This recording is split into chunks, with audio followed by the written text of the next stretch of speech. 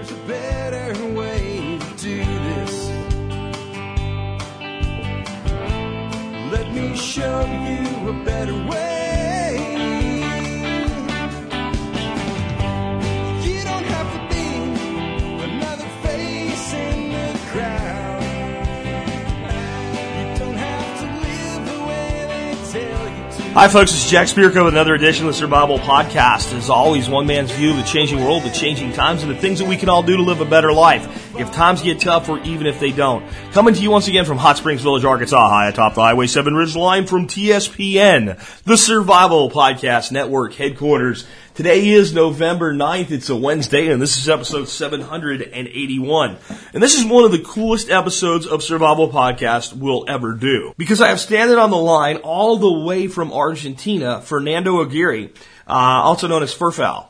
And he, of course, is one of the few people that can actually tell you what an economic collapse is like and what living through a collapse and its aftermath and the long-term consequences of a financial collapse are actually like without hype and bullshit and Hollywood and all that other stuff. And why can he do that? Because he's done it.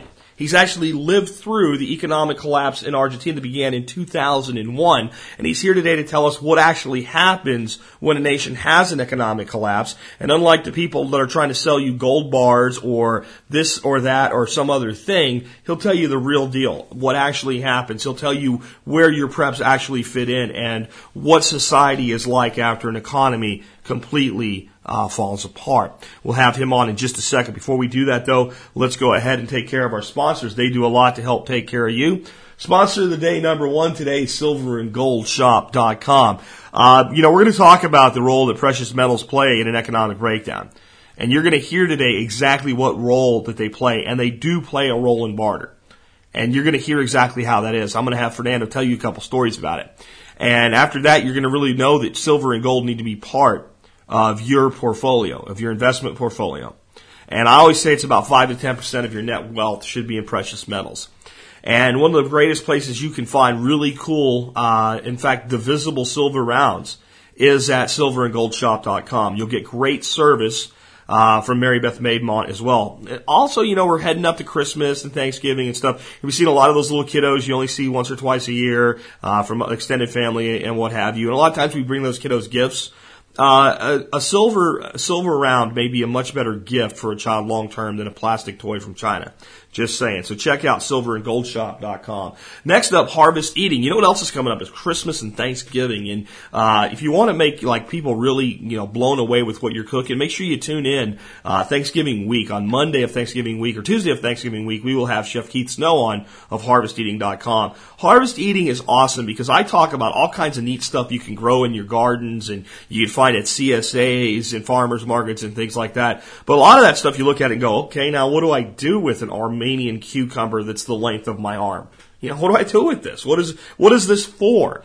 Well, Chef Keith Snow teaches you how to cook seasonally and locally in a very healthy and fun way. That's why I love having him as a sponsor. He's also been a great guest, and he talks a lot about cooking things with fresh foods and cooking things that you can use your preps to cook as well. So check out Harvest Eating and definitely consider getting his cookbook. It's a pretty awesome cookbook. It really could actually be a picture book for your coffee table. It's that awesome of a cookbook with that great of photography in it and great good tasting recipes as well. Next up, remember, you can connect with me on Facebook, YouTube, and Twitter. And the Survival Podcast is now featured on the Prepper Podcast Radio Network, available at prepperpodcast.com. Last but not least, do consider joining the Member Support Brigade. If you do that, you get exclusive content available only to members. And you'll be supporting the show at about 20 cents an episode. Remember, military, law enforcement, Peace Corps, active duty or prior service. Email me, jack@thesurvivalpodcast.com before you join.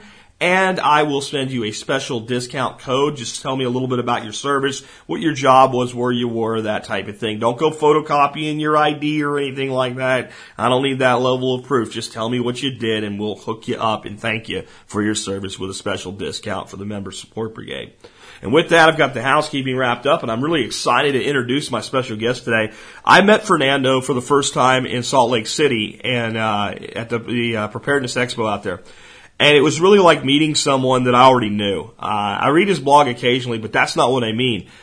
what I teach and what he's talking about actually happening are so in sync that we could just sit down and have conversation after conversation after conversation with each other, and it was very easy to do. And it actually told me that I'm on track with the things that I'm teaching you. I really am, and that was a great thing to know that the things that I am expecting actually are the things that happen. Fernando's here to talk to you about more of that. Give you a little background on Fernando for those who do not know him. Fernando Aguirre is an Argentinian survivalist with first-hand experience on surviving a full economic collapse. He's the author of the modern survival manual, Surviving the Economic Collapse, which has become a preparedness and emergency disaster bestseller since 2009 when it was first published. Mr. Aguirre is also the editor of the modernsurvivalist.com, a website dedicated to reality-based survival and preparedness, and we're fortunate to have him with us today on the Survival Podcast. Fernando, welcome to the Survival Podcast. Well, Jack, thanks for having me, and it's so nice to speak with you again. Well, I appreciate you being on the line with us here, all the way from Argentina. I think like probably 80% of my audience probably follows your blog and knows who you are. But for those that maybe don't, first time maybe they're ever hearing of you, can you give us a little bit about your background? Who are you? Well, my name is Fernando Aguirre. I've been posting articles online in the survival community for almost 10 years now. Mostly it's stuff about my experience here in Argentina since the economy collapsed in 2001. So I've been telling people how it is that it all went down and trying to share the knowledge gained with the survival and preparedness community. You know, a lot of times when I'm talking about economic collapse, and it's a big time subject because it's one of the things that I fear the most for my country going forward, I deal with a lot of like hype, and I deal with a lot of people that want to bring up like Weimar Germany and people needing a wheelbarrow full of money to buy a sack of potatoes and that type of an economic collapse. It's kind of what I call like the old world collapse. And that modern society is much, much different. And if they want to know what a modern economic collapse looks like, they should probably look south to Argentina. And I usually leave it at that because it's, it's like some small piece of a bigger puzzle. Can you tell our listeners who maybe aren't familiar with, what's all they know of Argentina is Buenos Aires and the pictures on TV, right? What actually happened in December of 2001 in your country? Well, before December 2001, we had been living what we call the decade of sweet money, which was during the 90s. Where most of the people here were making lots of money.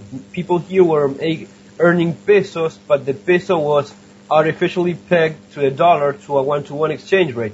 So it was not uncommon for people from Argentina to travel to U.S. and spend lots of money, and buy lots of stuff, import stuff in dollars was cheap as well.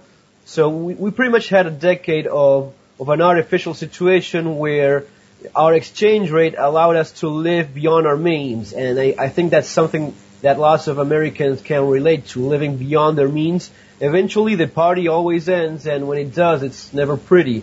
So we ended up destroying our national industry because of this cheap exchange rate. Everything being cheaper, being bought from abroad, means you're not producing anything locally because it's not good business. We also had a huge debt thanks to our politicians that made sure that debt was immense. And in 2001, all that storm that was brewing eventually went down. So we ended up having to default on our debt, 132 billion US dollar debt. The accounts were frozen for everyone. The bank accounts were frozen, so you couldn't get your money out of the banks. The exchange rate with the dollar started to jump very fast. Within a day was 1 to 1.4. The next day was $1, 2 pesos. Within a few days it was $1, 4 pesos. So soon enough you saw inflation killing your income. It just, the word I hear lots of people using is the money melting in your pocket, just losing its value. All that caused a huge stress on people. We were talking about rioting and looting on the streets that lasted for several days. We had the president resign and leave the building on a chopper. So it would be like the full the full collapse of what you could expect, everything going wrong. That's what happened in 2001. And what did you say the size of the debt was when you guys defaulted on it? 320 billion, was that it? It was 132 billion US dollars. 132 billion dollars. So what do you think when you look at us here in America and you see us with like $14 trillion worth of debt? Does that like scare you? Because it scares the hell out of me. Well, it should because eventually you have to. I don't want to get very philosophical, but eventually you have to pay what you owe, right? There's no way around that. The problem with all this started when U.S. dropped the gold in the 60s, right? What is it that you call it? The gold exchange? Standard. Yeah, we kind of came off in some steps. You know, we first had our first decoupling in the 30s, and then we had a final complete let go of it in 71 under President Nixon. Right. So that's when all the problem actually starts. So you can see it's been a while since all this began. Once you start inventing wealth, you get yourself into this problem, and the solution they keep finding is just getting into more and more debt. That's eventually, keep digging to get yourself out of a hole is never going to be a solution. So it's eventually someone will have to pay for all this. And I think that at some point people already are. Unfortunately, those that profited from this the most are not being held responsible, but it's being laid on the backs of the Americans in general, hardworking middle-class Americans. You know, Fernando, if I was like a ridiculous optimist, I would, ask you a question right now like, well, what can we do in America to prevent the collapse from happening, to fix the problem? But I'm not, because I believe that that's coming. So I think my more direct question to you is, what can people in America do to begin preparing for the day of reckoning? Because to me, it is going to come. Yeah, well, it's not gonna be a nice answer, because the measures that people will have to take will be austerity on their family, the way they spend money. You're talking about readjusting the way Americans live life as a whole. I mean, the wasting of money will have to end because there will be no other option. It's gonna be impossible to keep this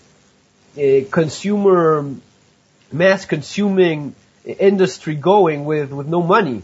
So it's gonna be, hopefully people will start doing this on their own and not find themselves bankrupt, but cutting down on expenses, trying to protect whatever you have. I don't like giving a percentage, but at least I'm talking about 20-30% of your savings.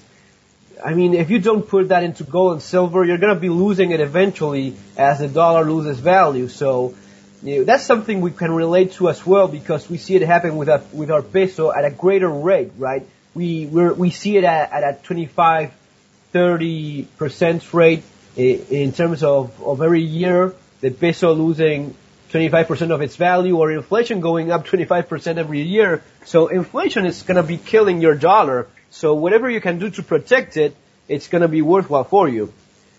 Yeah, a lot of times I talk to people about precious metals, specifically gold and silver, and I get the objection that, people aren't going to be taking gold and silver for exchange in a breakdown economy. They're going to be bartering food or whatever.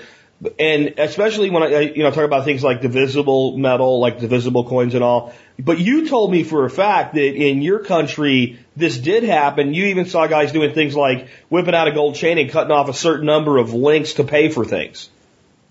Yeah, I know that sometimes it's not very popular among some people that prefer to think that it's just shiny metal. I think that most of it's because, how much is gold right now? An ounce of gold, what is it? $1,800? Yeah, it's about $1,800. Somewhere between 17 and 18. It's been bouncing around there.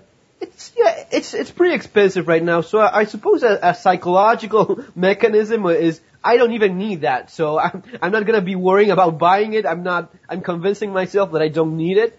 The thing is, it's not only that I saw it once. I'm actually seeing it again. So right now we're having a problem with the dollar in Argentina being restricted. They're not letting us buy any other currency, and the dollar is being restricted for us, the euro as well. All other currencies that are better than our own are being restricted, and you're not allowed to buy that anymore. So what you're saying is you're not being able to convert your pesos into dollars. They're not letting you do that right now. Exactly. That's what lots of people do here, so as to protect themselves from the peso, which is even worse than the dollar in terms of stability. We know that the peso loses value as you look at it. You know, you stare at the thing and it deteriorates in front of your eyes. So the dollar would be what for Americans would be precious metals. It's the way of protecting what you have, your wealth. So I see that happening. I mean, I saw it in 2001. We're seeing it again. This started last week, actually, so it's pretty recent. We see the market freezing completely. No one wants to spend a cent because everyone is just expecting the devaluation to come again. So it's during times like these that I see it so clearly that I feel no restraining, recommending people to put at least some of their money into gold and silver, because it's the only way in which you protect what you have during times of devaluation, during inflation. The only way I see you can protect it and not take other more risky measures such as buying real estate, which is an extremely volatile market in USA. Yeah, one of the things though that I've always tried to tell people is, I'm big on eliminating debt, and people eventually do it, and then they end up with this thing called surplus cash like a year later, and I'll get emails from people freaking out because they have money, and I'm like, I don't think you should put 100% of your money into gold and silver because you need some of it for exchange now. And one of the things I've noticed on your blog, you talk about, and in your book, is that cash is king even in these scenarios. Can you explain that to people, why there's kind of a dual role there? There's a place for cash and a place for metal. Well, I could actually give you a very recent example for myself. For example, right now I'm trying to sell some of my guns, and I find the problem that there's no one with money to spend, and those that have money don't want to be spending it. So for example, if I could have sold my Mossberg shotgun for $600 last week, this week I have to think of maybe $500 or $400 because I have to play with that. I have to find someone that is willing to take the risk when no one wants it.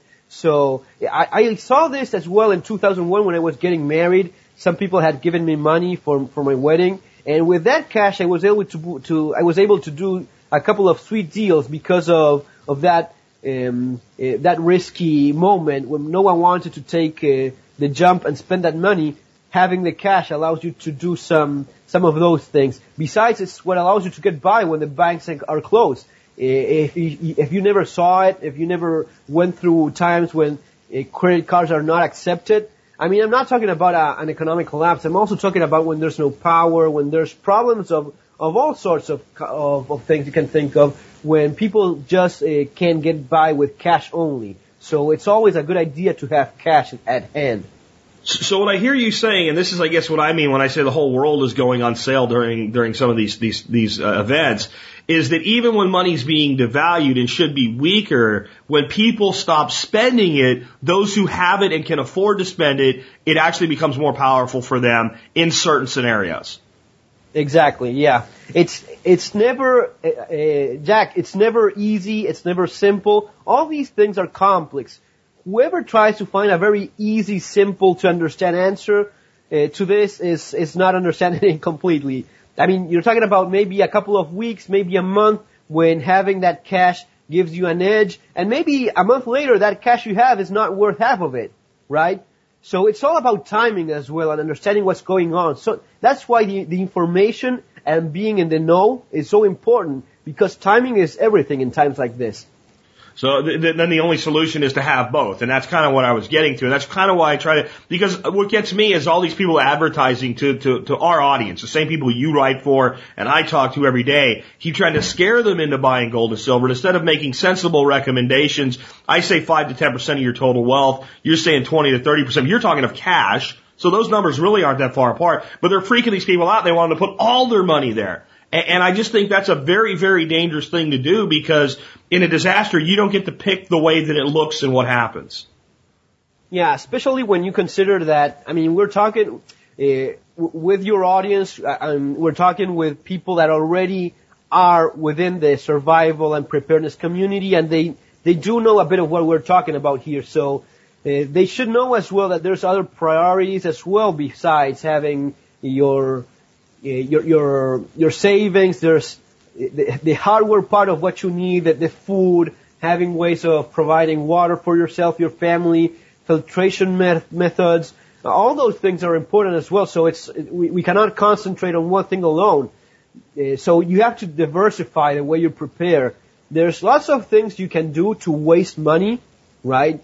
So you have to be very smart and clever about all this. Absolutely. Let's go a little into the darker side now, if you don't mind, because I think that most people don't realize how bad, a 25% inflationary annual economy is. Everybody's, again, looking back to Weimar and, 1,000%, or what was the country recently that went nuts into African country? Where they had like a $10 million bill to buy. You have a $3 trillion bill. Yeah, but the reality is that 25% is crippling, and it has a pretty big effect on everything in the in the nation, including things like criminal activity. What is the difference between, let's say, Argentina in 2000 and Argentina today as far as criminal activity and how dangerous certain areas are? The difference is huge, and that's why I insist so much in security. That's why I insist a lot on it, and I still don't think people understand completely how bad it can get.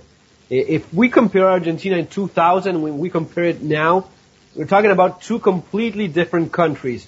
We're talking about a country in 2000 when the word kidnap was never heard of unless you were talking about Colombia, or countries like that where those things happened. It didn't happen in our country. All those things happened in these poor third world countries, and we were in one of them, right? So we didn't see that kind of crime. Of course, there was crime like everywhere else. There was robberies.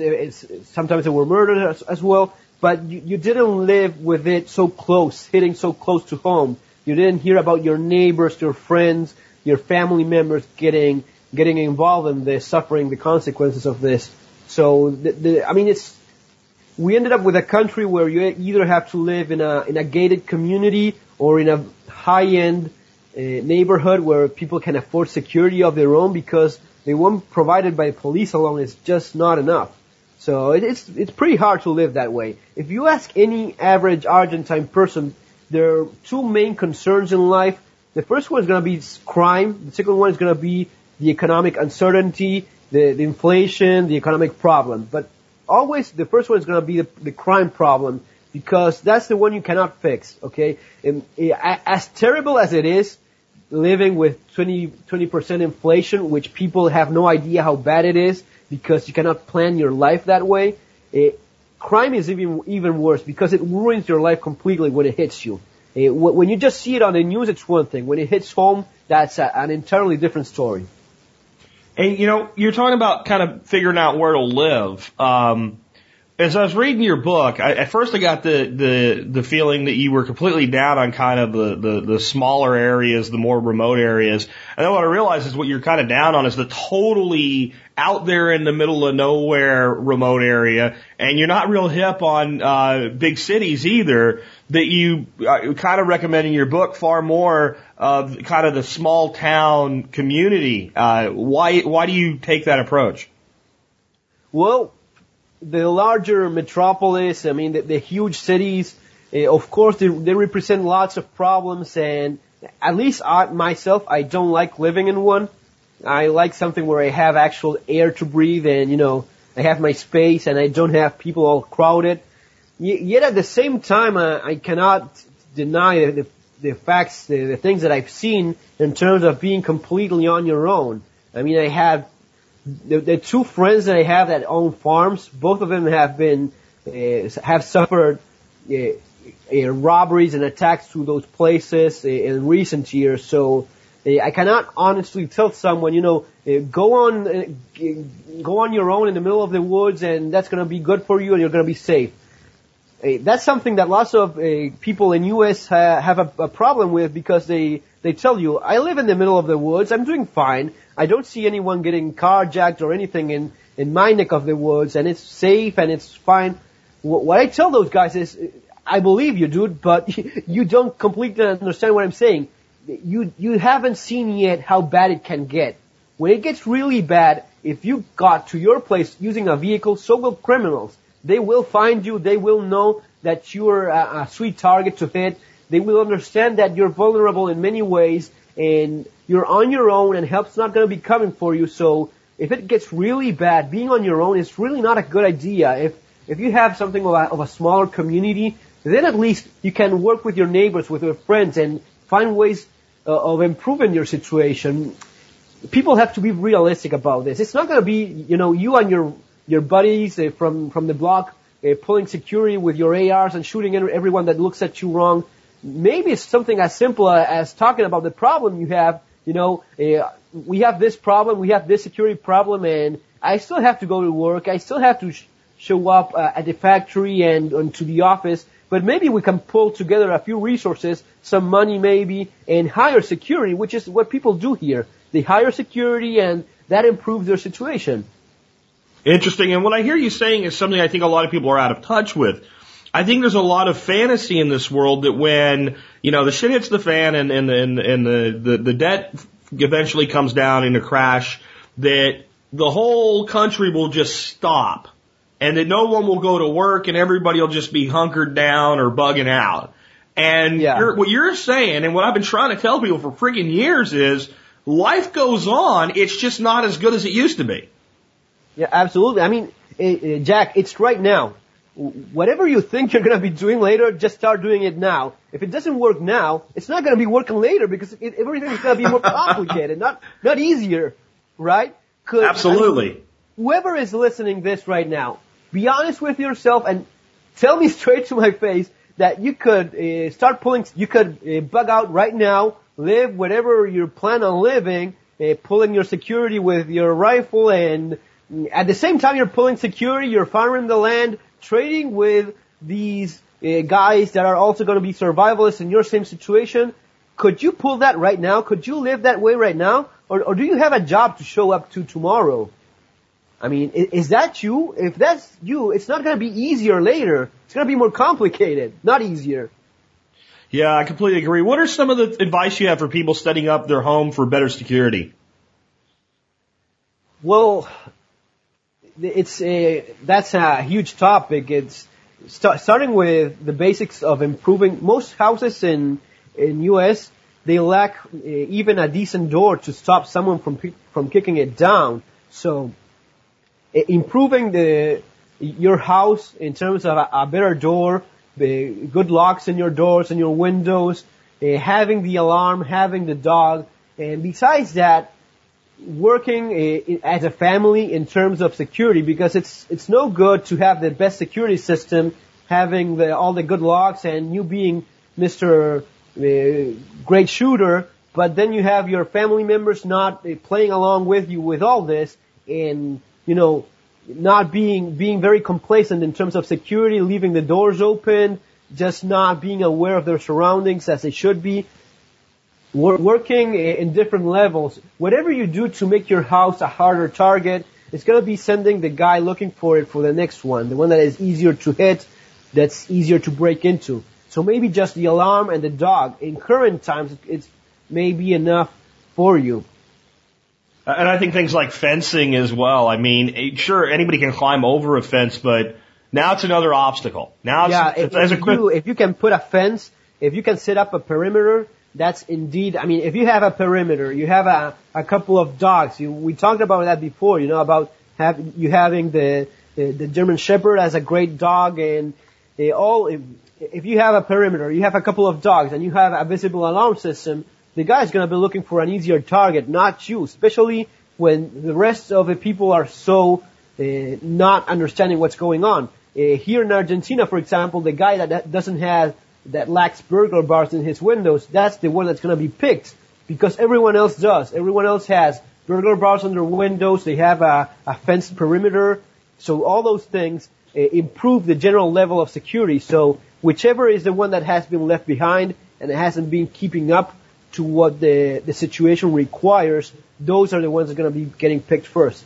Yeah, I mean, I look at it this way. If you have a good car thief, a guy that's good at jacking cars, he can get into any car and, you know, the term we think of as hotwire, I don't like that term. We won't go into that, but he can get in any car and steal it. And he can get in any car and steal it fast. But if he's looking to steal a car and he's walking down the road and he's looking at cars to pick one out, and he's looking for a soft target, and there's a car with the windows down and the keys are in the ignition, well, he's going to steal that car because it's easy. Yeah. And that's when your house is not secured. You're kind of like leaving the windows down and the keys in the ignition.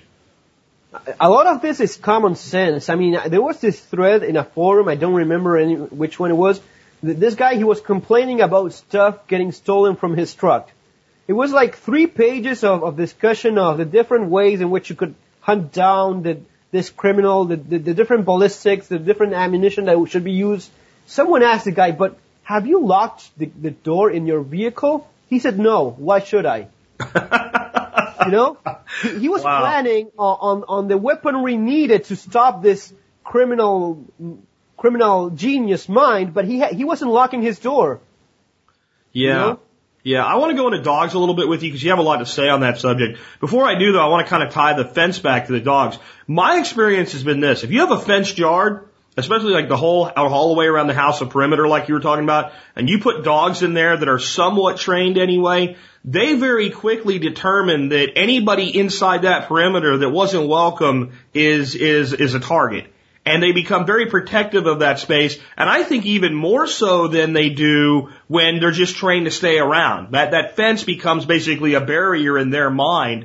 And then the other side of that is if you have a big, tough dog that can be dangerous, the only person getting attacked now is someone that was dumb enough to come in the fence. So you're being responsible, too, with your dog. Yeah, I mean, it's one of the best things you can do. If you can do it, if you can set up a perimeter and have dogs there, it is indeed one of the best things you can do in terms of security. Criminals just don't like big dogs. It's something in common in Argentina, in USA, in Russia, in South Africa. Everyone that emails me about it, or the books I've read about it, they all say the same thing. I mean, it's like 60% or even more of the criminals, they just will not go into a house if they know that there's a dog. If you make that big dogs and visible with a given perimeter, you're improving your odds greatly. Yeah, I completely agree. And I think part of it is, think about it this way, like if I try to break in your house and you catch me and you don't just shoot me right away and I get a chance to talk and surrender, I can negotiate with you. You cannot negotiate with an angry 130-pound German Shepherd. They're not interested in what you have to say at all. And I think criminals instinctively know that. Yeah, it's basic instinct. I mean, criminals, they are animals, and they have this this instinct as well. So they behave like animals as well, in spite of being human. So their instinct, their preserving instinct, is telling them that walking into that house with those big dogs is not a good idea for them. What are your thoughts on different breeds? I know you do like German Shepherds, but you guys have a particularly ferocious dog down there in Argentina. You want to tell folks about that particular breed? Yeah, we have a breed that is called the Dogo Argentino, which lots of people confuse with a pit bull because it kind of looks similar, but it's a dog that was the breed was actually created here in Argentina in a province called Córdoba, mostly for purposes of hunting, but also so as to be a family dog and defense dog as well. So it's pretty courageous, and it doesn't work very well in terms of security, but it's mostly a hunting dog. The thing is that, given the crime we've been seeing in the last years, this has worked as a testing ground for animals as well. So one of the things I noticed is that the Dogo is actually the only animal that I keep hearing about that, in spite of getting shot at, still goes after the criminal, still attacks in spite of being shot. Very few dogs that I know of actually do that consistently just because of the breed they are. I mean, they seem to have almost like an immunity to pain. from what I've seen. Yeah, well, they really don't feel pain. The breed was specifically made not to feel pain, so it's at some point it's a pretty complicated dog to work with if you don't have experience, because it doesn't scare away from you if you hit it. If you hit in the nose or something like that, it will not cower away from you. So, for example, I've seen it in hunting, when hunting boar, and the boar cuts the doggo up with the tusks. They just stitch it. They just push the guts right in, and they stitch it, and the dog doesn't even blink. Wow. And then the other thing that you were telling me about them that makes them like a concern, I think, for some people, if you don't have the area set up right, is like my German Shepherd will give you a warning first. He'll basically bark and growl and tell you, if you come in here, you're going to have a problem, now go away. Where what you're telling me about the dogo is a dogo will basically just hide and wait for you. Yeah, because it's a hunting dog, it will usually stalk instead of bark and make the person realize that he's there. If he sees someone breaking into the house, and this is something that has happened several times, not just once or twice, they just see someone breaking in and they don't even bark, they just wait for it, and once he's inside, they attack. So, it has pretty bloody results, but maybe if you want a dog that alerts you, maybe it's not the best thing, but it's a very courageous, strong, and willful animal. There's been doggos that weighing maybe 80 pounds killed bulls on their own. Unbelievable. Well, yeah, it's certainly something you have to be very responsible with if you choose to have one. Yeah, absolutely.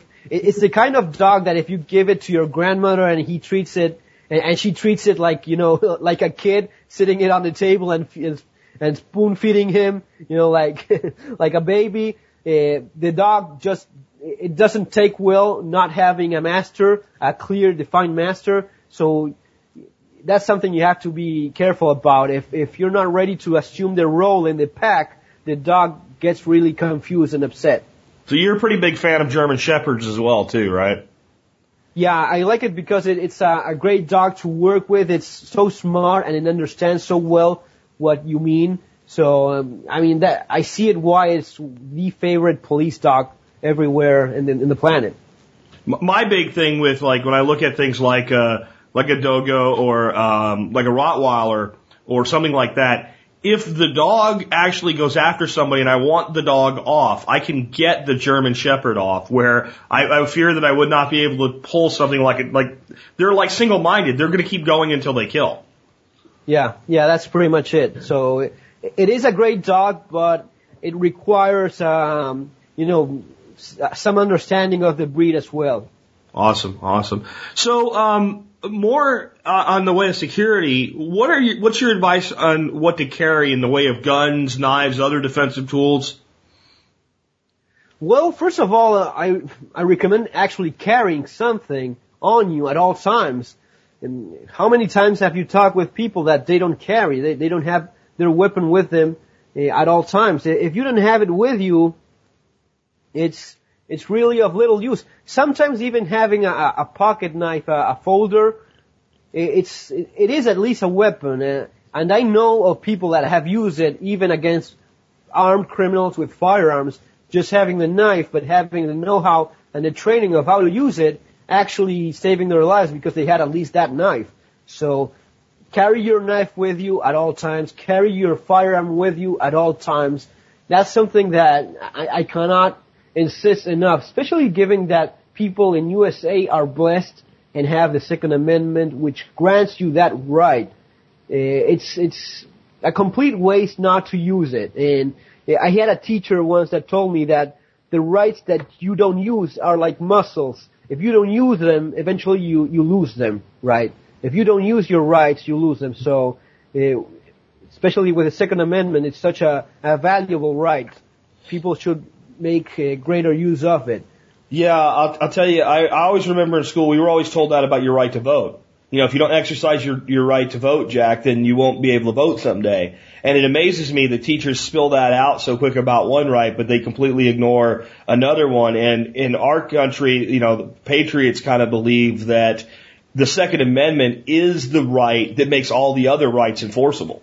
An armed citizen actually can maintain the rest of his rights. Yeah, and I agree with that 100%. If you look at other countries, they all pretty much say the same thing, right? They all give you the right to free speech and the right to this and that.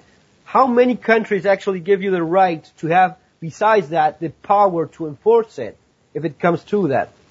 The only one that I know of is USA. Yeah, and I believe, folks, if we don't stand strong with that, they'll take that away as soon as they can. Because nobody in charge wants the people you're in charge of to be able to enforce the rules. They want it the other way around. On what to carry, though, specifically, I mean, what do you recommend for people to carry as a handgun? I mean, obviously any gun's better than no gun, but, do you have preference on a handgun? Yeah, I mean, a gun is better than no gun, but sometimes people take that as, okay, I'll just carry anything that crosses my mind, and they end up with some very bad choices. If you're going to be carrying, just go with something that you know is good as well. Yeah, I very much like the Glock, and that's what I recommend everyone.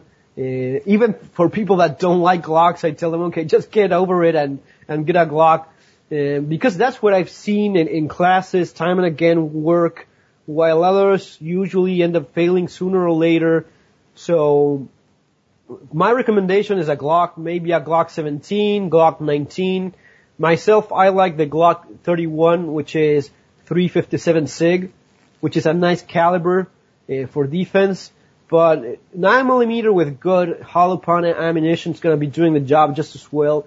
And one thing I always tell people is, you should, having your handgun and not knowing how to use it is like having your vehicle and not knowing how to drive.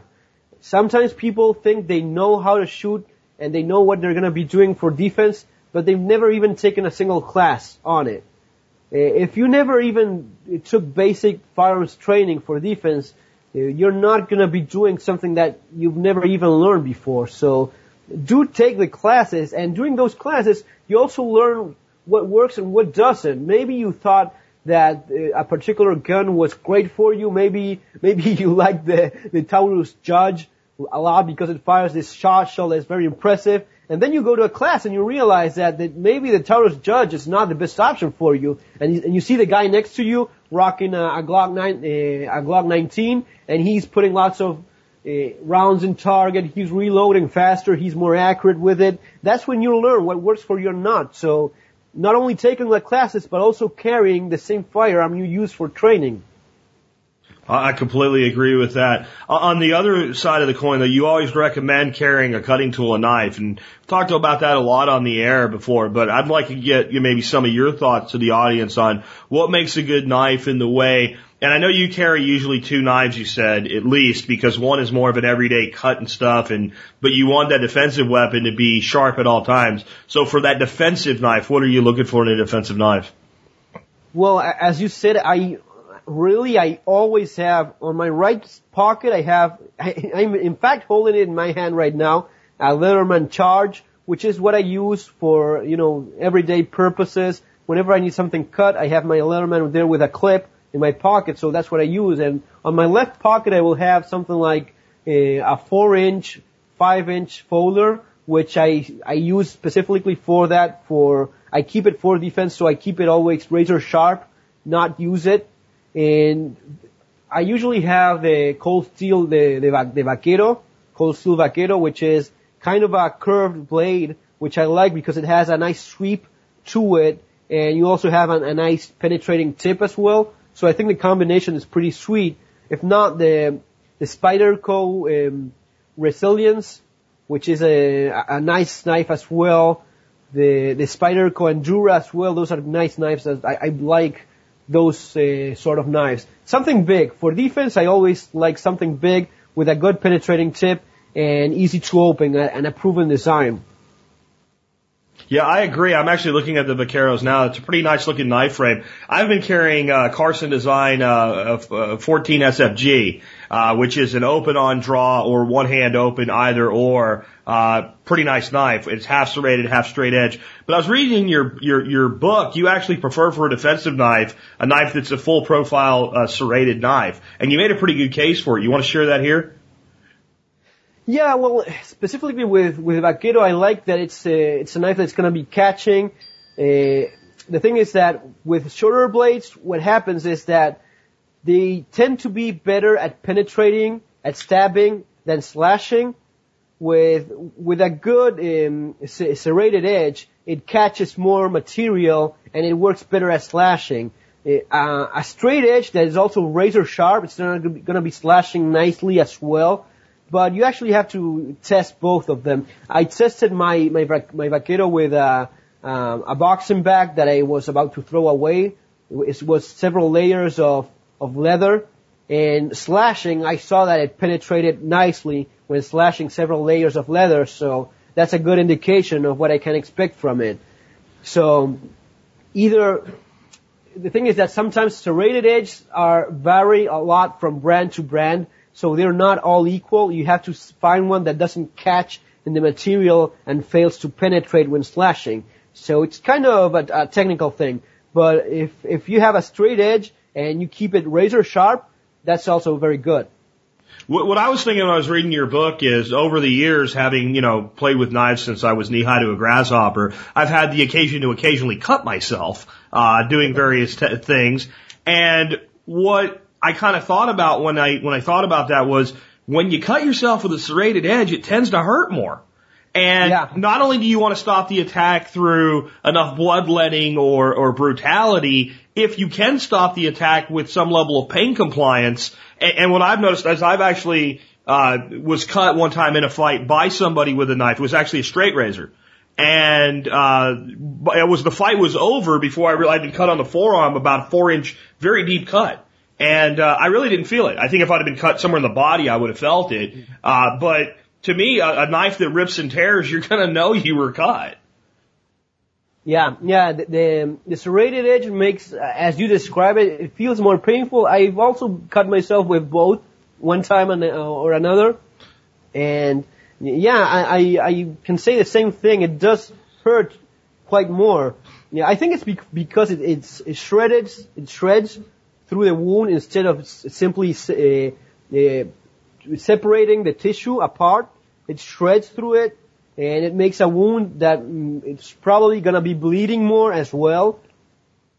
So those are all good things in terms of what you want for defensive purposes. And I think people maybe think we're getting a little bit graphic here, but the reality is this is what you live with in your country now. You have to be prepared to do these things because other people will do them to you if you're not prepared to defend yourself. Oh, but by all means, I mean, when we talk about these things and they say, okay, this is too graphic, this is too violent. You know what's violent? Losing a friend like we did here, getting shot in the back and stabbed and destroying a life like they do. These animals, because that's the only way to describe it. These animals, you have to react with extreme, you have to be aggressive in your answer. Your reply has to be very aggressive, because if you go halfway through it, they see this and it's not going to be working for you. On the kind of training we do here, we insist a lot on how brutal they are towards you during the crimes, during the robberies, during the kidnappings, the brutality, how they hit you, how they beat you even if you're in the floor defenseless, how they hit kids, how they cut babies. I mean, these are total animals, and if you don't react the way you should with them, you're going to be losing, and losing is not an option when facing these folks. Yeah, I mean, I've always been the person that said that compliance is only useful if it's feigned compliance. In other words, the only time I'm going to comply is if I'm actually trying to use it to buy time to look for an opportunity and respond with as much force as possible and with as much maliciousness as possible. And I think there's some people out there that have this whole, I don't think they can get their head around it that somebody would want what they have bad enough to do that much damage to them. But there are people who will do it just because they like to do it. They're sick, twisted animals, as you say. And I think that a big part of, there's two things going on in Argentina and in any nation going through a similar dynamic. One, because people are more desperate, they're quicker to commit crime. And two, because the resources are more stretched, there's less enforcement of the law and less protection. So it's like a criminal's nirvana. Yeah, and there's also the problem of pure hatred towards those that have. There's hatred towards the middle class specifically, and unfortunately this is promoted by the government as well, which is always insisting on blaming the middle class on everything, as if the middle class is to be responsible for everything that went wrong in the country. So they not only want what you have, they're willing to kill you for it, they also hate you to levels that we don't comprehend. And this is something that people in USA are going to be seeing as well. Like it or not, you're going to be seeing it as well. People that just hate your guts because you have what they don't have. And that's very interesting. And you live the life that they never saw. With some of the current things that are going on in America right now, and I'm not going to go there because they said I wouldn't go there again with one particular movement, but there is this animosity. And for those that are sitting out there going, wait a minute, that doesn't sound right to me. The middle class is the problem. Let me translate it to, United States of America class warfare. The upper middle class and the middle class, the solid people that are solidly in the middle class, in the media today, they just call us the wealthy or the rich or the well-off, and then everybody else is poor. But when they say the rich, they're not talking about the guy that flies around on a Learjet. And I don't think people get this yet today, that this movement toward this class warfare, this newest class warfare division of haves and have-nots, if you have a nice house and a decent job and basic stuff, you are the wealthy. You are the rich. I know you don't see yourself that way, but the lower element sees you that way. And that's why in London, when they said they were going after rich people, they were tearing apart mom and pop storefronts. But these people weren't rich. They were people that had, were no different than any other middle class person. They just had some level of what they owned that could be symbolized and attacked.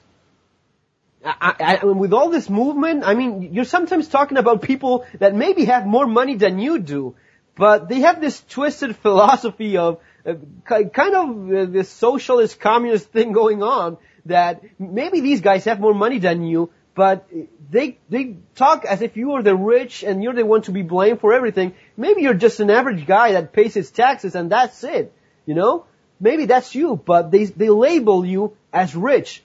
And they target you specifically. They target this segment of society that when you hear on the news, we're going after the rich, you think, okay, they're going to be going after this Hollywood actor that has 4 private jets. No, they're talking about you. It's not this philanthropy guy full of money. It's you. No, because that guy has all his money tax sheltered anyway.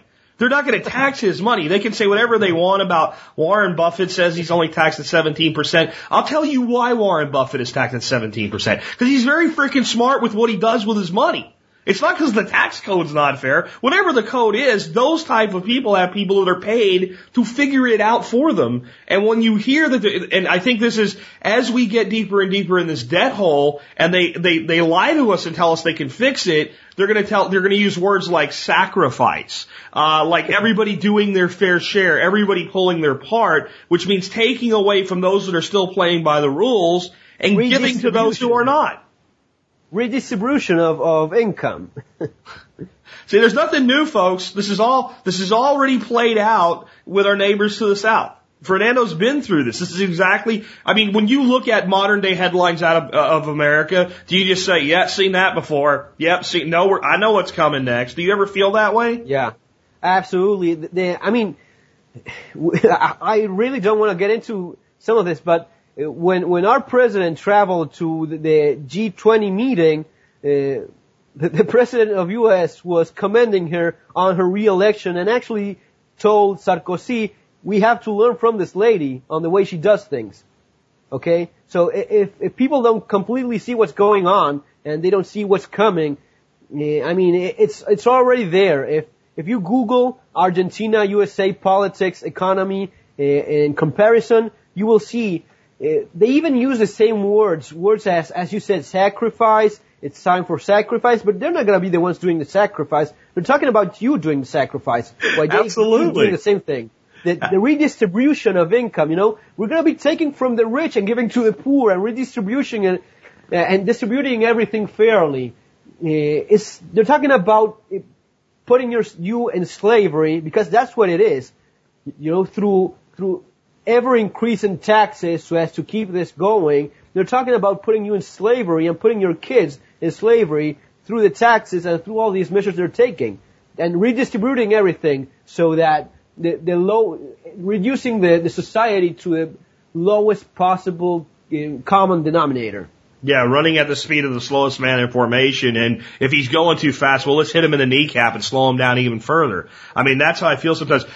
Some things that have recently happened here, I'm wondering if you saw things like this happen either after or before everything really came apart down there. For instance, we have a place called Highland Park, Michigan, a Detroit suburb. Detroit's broke. Highland Park, though, is really broke. It's about a 2 square mile little, what would you call it, a suburb of Detroit. They just basically couldn't pay their electric bill. Can't pay the electric bill. So they just took out a third of all the streetlights. So a lot of these parts of the town now are just dark, in the evening because they can't pay the light bill. Yeah. I mean, did you see measures like that taken prior to the collapse? Yeah, and it's still things that keep going on now. I mean, they sacrifice.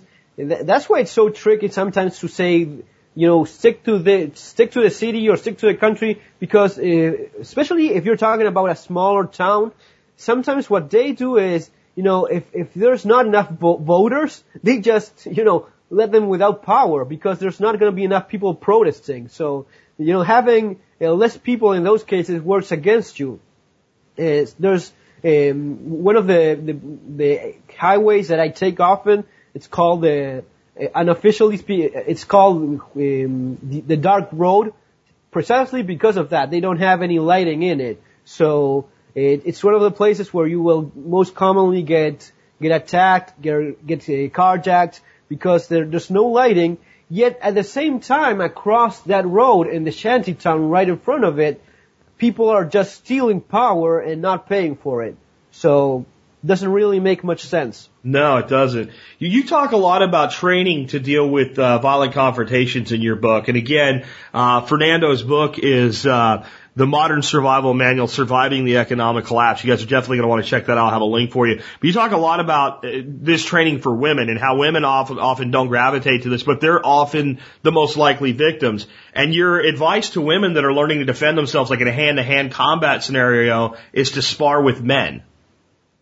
Well, if you're going to be getting attacked, guess who's that going to be? I mean, you're not going to be getting attacked by your other soccer mom friend that's going to be afraid of breaking her nail or hurting you or undo your hair. You're going to be facing a guy that's probably outweighing you, very violent, very aggressive. My wife's sister, she got mugged going out of the bank. The guy just grabbed her by the hair, threw her to the floor, kicked her a couple of times, and took her purse. If you go about this halfway, and you just, there's lots of marketing in this as well. There's lots of selling feel-good sensations, and people go to these idle box training things, and they don't actually learn anything or practice real defense, but they feel good about themselves. And that brings money to the gym or the teacher.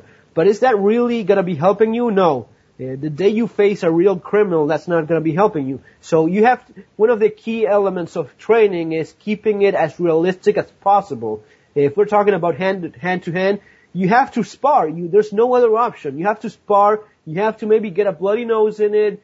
Just use your mouthpiece so as to not break a tooth or two, but keep it as real as possible. And when it comes to guns, you cannot shoot each other, of course. But you can do that with airsoft pistols, practicing what you've been training before that, using the airsoft pistols, using force training.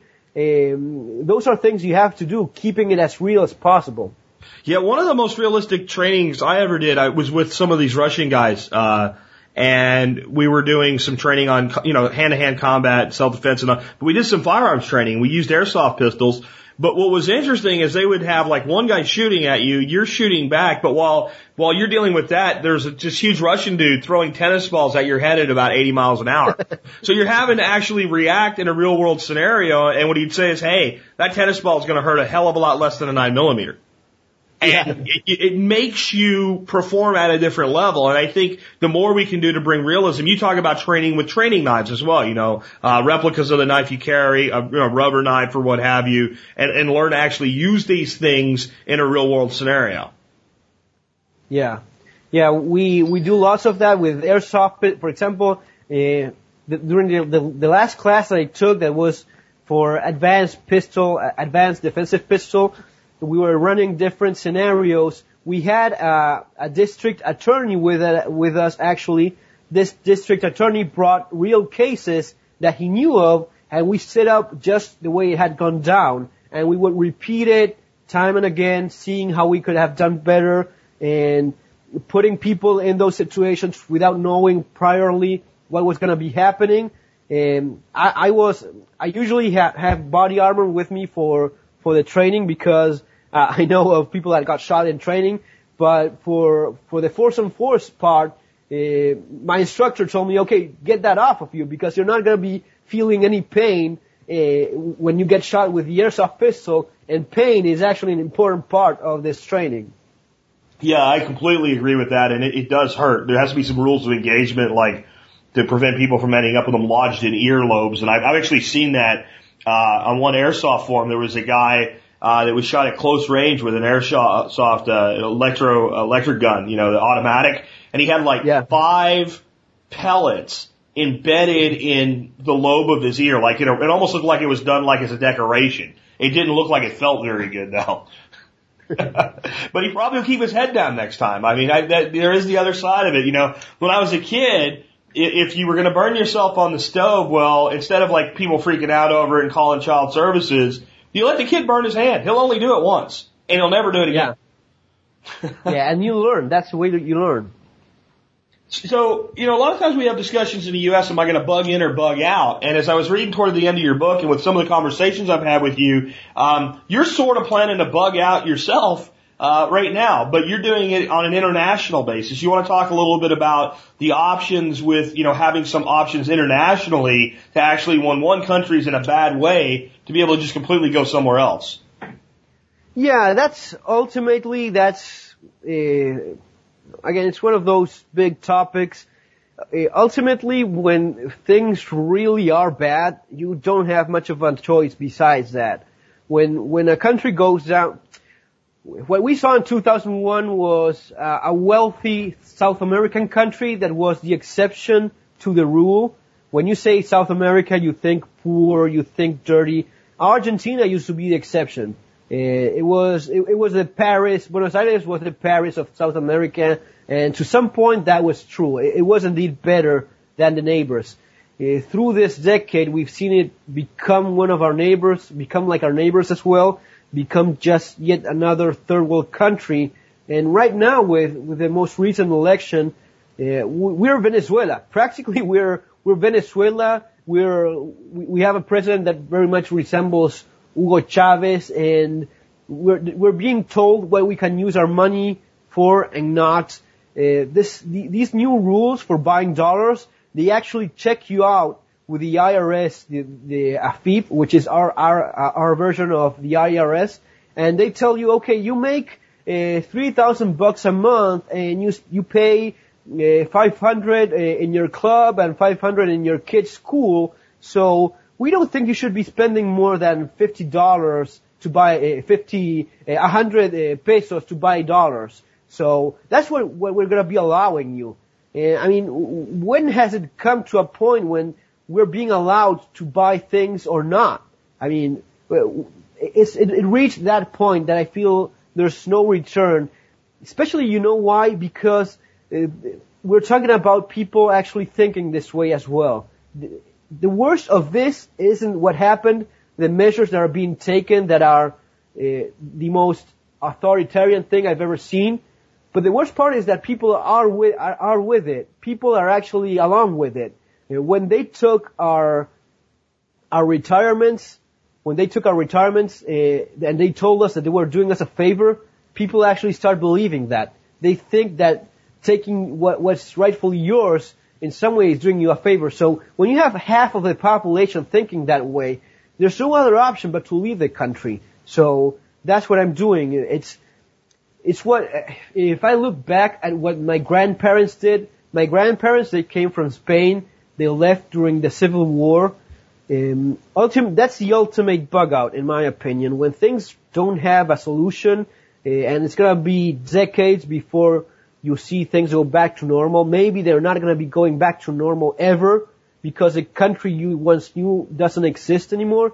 That's when you have to take these decisions. I mean, I know U.S. is different in terms of, U.S. is really different from any other country. I cringe at the thought of having to leave USA and moving to some other country. Yeah, I think that the day that happens, we're gonna be seeing a world that few of us will enjoy much. Yeah, I mean, here's my concern with that, Fernando. You said this earlier, and I forgot to say it, so now that you're saying it now, I want to bring this up. You say that right now you're sheltering your money into dollars wherever you can. I know for a fact from my conversations with Valery Azanov when the Soviet Union fell apart, in Russia and the Ukraine and many of the other states that fell apart out of the Soviet Union, that's exactly what people there did. They would turn their rubles into dollars as quickly as they could. And I've seen it in many other countries. I remember when I was a young man in Honduras in the army, if you took a American dollar and wrapped a rock around it and threw it out in the street where the kids were playing, you could entertain yourself with the fight that would go on to get $1 American. It was a big deal. So my concern is if this country collapses, where the hell does the world go? If the dollar's not the security blanket anymore, is it only gold and silver? I mean, whose currency is going to stand if the dollar falls? I think it's going to be gold and silver. I don't just think. I'm pretty much sure that I don't want to use the word when. I always try to be as positive as possible because, again, one of the things I've learned through all this is that if you don't keep a positive mindset, if you don't laugh when you have the chance, if you don't enjoy the good things you have, the bad things are enough. There's enough of those, so you have to keep positive. So let's say that if the dollar collapses instead of when the dollar collapses, if it collapses, people are going to be going to gold and silver. That's US's version of what for us is a dollar. That's why I think it's important to have those precious metals, because gold and silver you cannot invent, you cannot print it, you cannot lie your way through it. It's as tangible as it gets, and it may go up or down in price, but it's never going to be getting any lighter. Absolutely. An ounce will be an ounce will be an ounce. And I guess the ounce of gold that you're looking at today was probably formed before the first human ever walked on the planet. And it'll still probably be here long after we're all gone. And that's something to think about. 1,000 years ago, that ounce of gold and that ounce of silver still bought you. There was this good write-up I saw some time ago, someone making the comparison that, like 100 years ago, with an ounce of gold, you bought yourself a very nice suit, a pair of shoes, a belt, and a nice handgun, handcrafted handgun of that time. Now, if you look at it today, an ounce of gold also buys you a very nice suit, a very nice belt, set of shoes, and a very nice handgun as well. If you go back to Roman times, that ounce of gold bought you a nice those dresses they wore, those clothes with a nice belt and crafted shoes as well. And a sword, instead of a gun. And a sword, yeah. Absolutely. Which was the gun of its time, Yeah. I completely agree with that. And I think that it's just another case to make sure that you have some of it in your holdings. I'm a little less optimistic than you. But I also, when I say the dollar collapsed, I also understand that the dollar has collapsed multiple times in history, and it's taken different forms. We had, when you talked about FDR and the gold standard, we first came off of that. That was a currency collapse. That was flat out a currency collapse. We took people's gold away that was worth $35 in the international market, and we gave them 20 in return for an ounce of gold. It was it was an almost doubling, it was almost a triple digit inflation overnight, but no one saw it as that. They were duped. And then when we went off silver, you're talking about, making comparisons. In 1964, if you had a quarter in your hand in America, it was made out of silver, 90% silver. And that quarter would buy you about a gallon of gasoline at just about any gas pump in America. Today, if you have that 1964 silver quarter, it actually buys you about a gallon and a quarter to a gallon and a half of gas. Its power to purchase has remained the same, but a quarter ain't going to fill up a pop bottle. like a modern quarter, because the silver held its value. Yeah, because if you look at it from a historical, put yourself in an overpowering position, and you look at man's history, and you look at it in terms of thousands of years, you will still see that thousands of years ago, that gold and silver was still worth something, as we were talking about before. So when people say, okay, it's just shiny metal, I don't want any gold or silver, and I'm gonna be selling, a loaf of bread for an ounce of gold to people when they are hungry. That's plain stupid, because it's not you who dictates the rule, it's the market which dictates how much one thing or another is worth. So if in your mind you think that it's just shiny metal, well, enjoy that blindness you have, but the market is telling you something else. But I want you to bust another myth, though. We have a lot of people out there that just think I'm going to store up silver and gold, and then when the collapse comes, I'm going to become rich overnight. That doesn't quite work out either, does it? Well, no. I mean, no, because the business of gold went up 500% after 2001, but you're still talking about precious metals that it's understandable that it's going to be peaking during the worst of the collapse, but other than that, we're still talking about it keeping its value through history. So it's just a way of protecting. It's not a way of making yourself terribly rich. Sometimes people talk about gold and silver as an investment. I quickly correct them and I tell them, no, it's not an investment. Don't think of it as a way in which you're going to be making yourself rich. Think of it as a way in which you protect what you have now, what you have earned until now. Yeah, I completely agree, because the other side of the evil coin is whatever money you do make on it during a collapse will be taxed away. You're going into a barter situation, kind of an underground marketplace, to be able to get the maximum yield out of it. Because if you go sell it and cash it in for dollars or pesos or rupees or whatever, the government, so we have international listeners, obviously, and this is true in any country, when the country goes into this type of decay, they take more, not less, from the people. I mean, you told me like your equivalent to the IRS was doing things down there like going, okay, well, this guy bought a big screen TV. Maybe he has more money. Yeah, exactly. One of the things you should expect as of right now is taxes getting much worse than they already are. As you said, when things go down like this, what you see is an increase in taxation. It's always going after those that have and those that produce. Warren Buffett is not going to be suffering any of this because he's above all that. And people like him, they're not going to be suffering all this. But it's the average guy that gets nailed this way, through taxes, through taxation, taxing absolutely everything you can think of, and more government control over your life.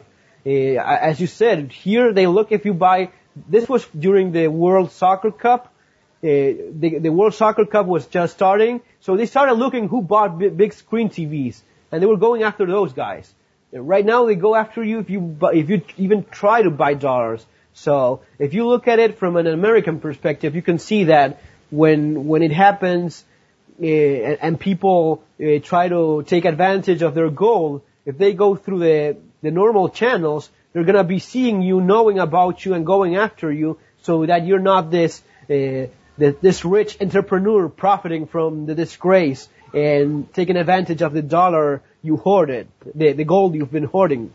Yeah, they call you a price gouger and a hoarder, right? That's the other class warfare thing. Anybody who's prepared is evil, right? Right. Because you're the reason that everybody else is not prepared. Like, it's your fault. And I see a lot of that coming, and it scares me, but I think that the only thing we can do is be as prepared as possible. Fernando, this has been an awesome interview. I've loved having you on. I would love to have you back on anytime you'd want to be on.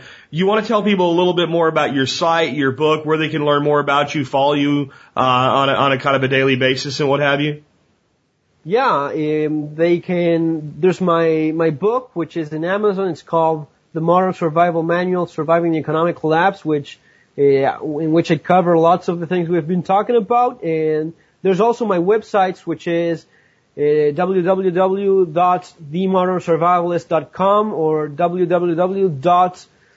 Ferfal, Ferfal.com. Both websites are full of articles that I've written about all this sort of stuff. And it's been my pleasure as well. And whenever you feel like it, just give me a call and we'll do this again. Well, we'll definitely do that. What I might do is put out a call to the audience right here. If you have a question for a follow-up interview with Fernando, just put it in today's show notes in the comment section. I'll put them all back together, and once we collect up a dozen or 2 dozen of them, we'll get in touch with Fernando and bring him back on. Folks, on the book, I just finally got a copy. Fernando told me not to buy one because he was going to send it to me, but it took him a long time to do it, so I've only been able to kind of peruse it overnight. But it's an awesome book, and I really, really recommend it. You'll hear everything, you'll find everything that we talked about today and more in there. And this is the big thing. There are a lot of people out there that can write a lot of books that are theoretical about what it looks like when a society economically collapses. But then you got people that actually went through it and can articulate it. And let me put it to you this way. They give a damn enough about you somewhere else to tell you what happens. That's what Fernando's all about. That's what his book's about. So I can't recommend it highly enough. And again, Fernando, thanks for being with us today.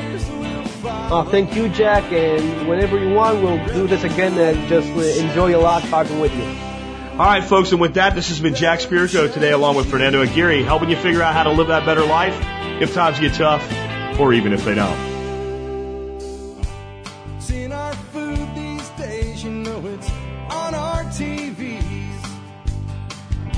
Sometimes we forget we are what we eat. I don't know the answer. It's like there's nothing I can do. It's the price we pay, I guess, when we follow all the rules. There's a better way to do this. Let me show you a better way. You don't have to be another face in the crowd. Don't have to live the way they tell you to. Make your own way and the others will follow. Revolution is you. Revolution is you.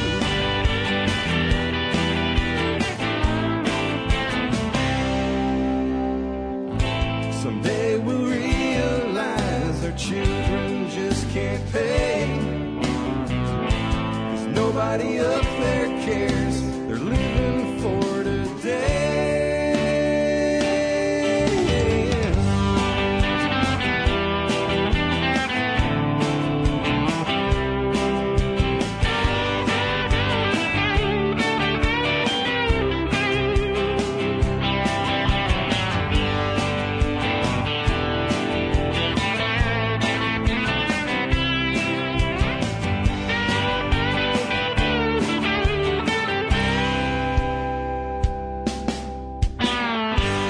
You don't have to be another face in the crowd. Don't have to live the way they tell you to. Make your own way and the others will follow. The revolution is you. The revolution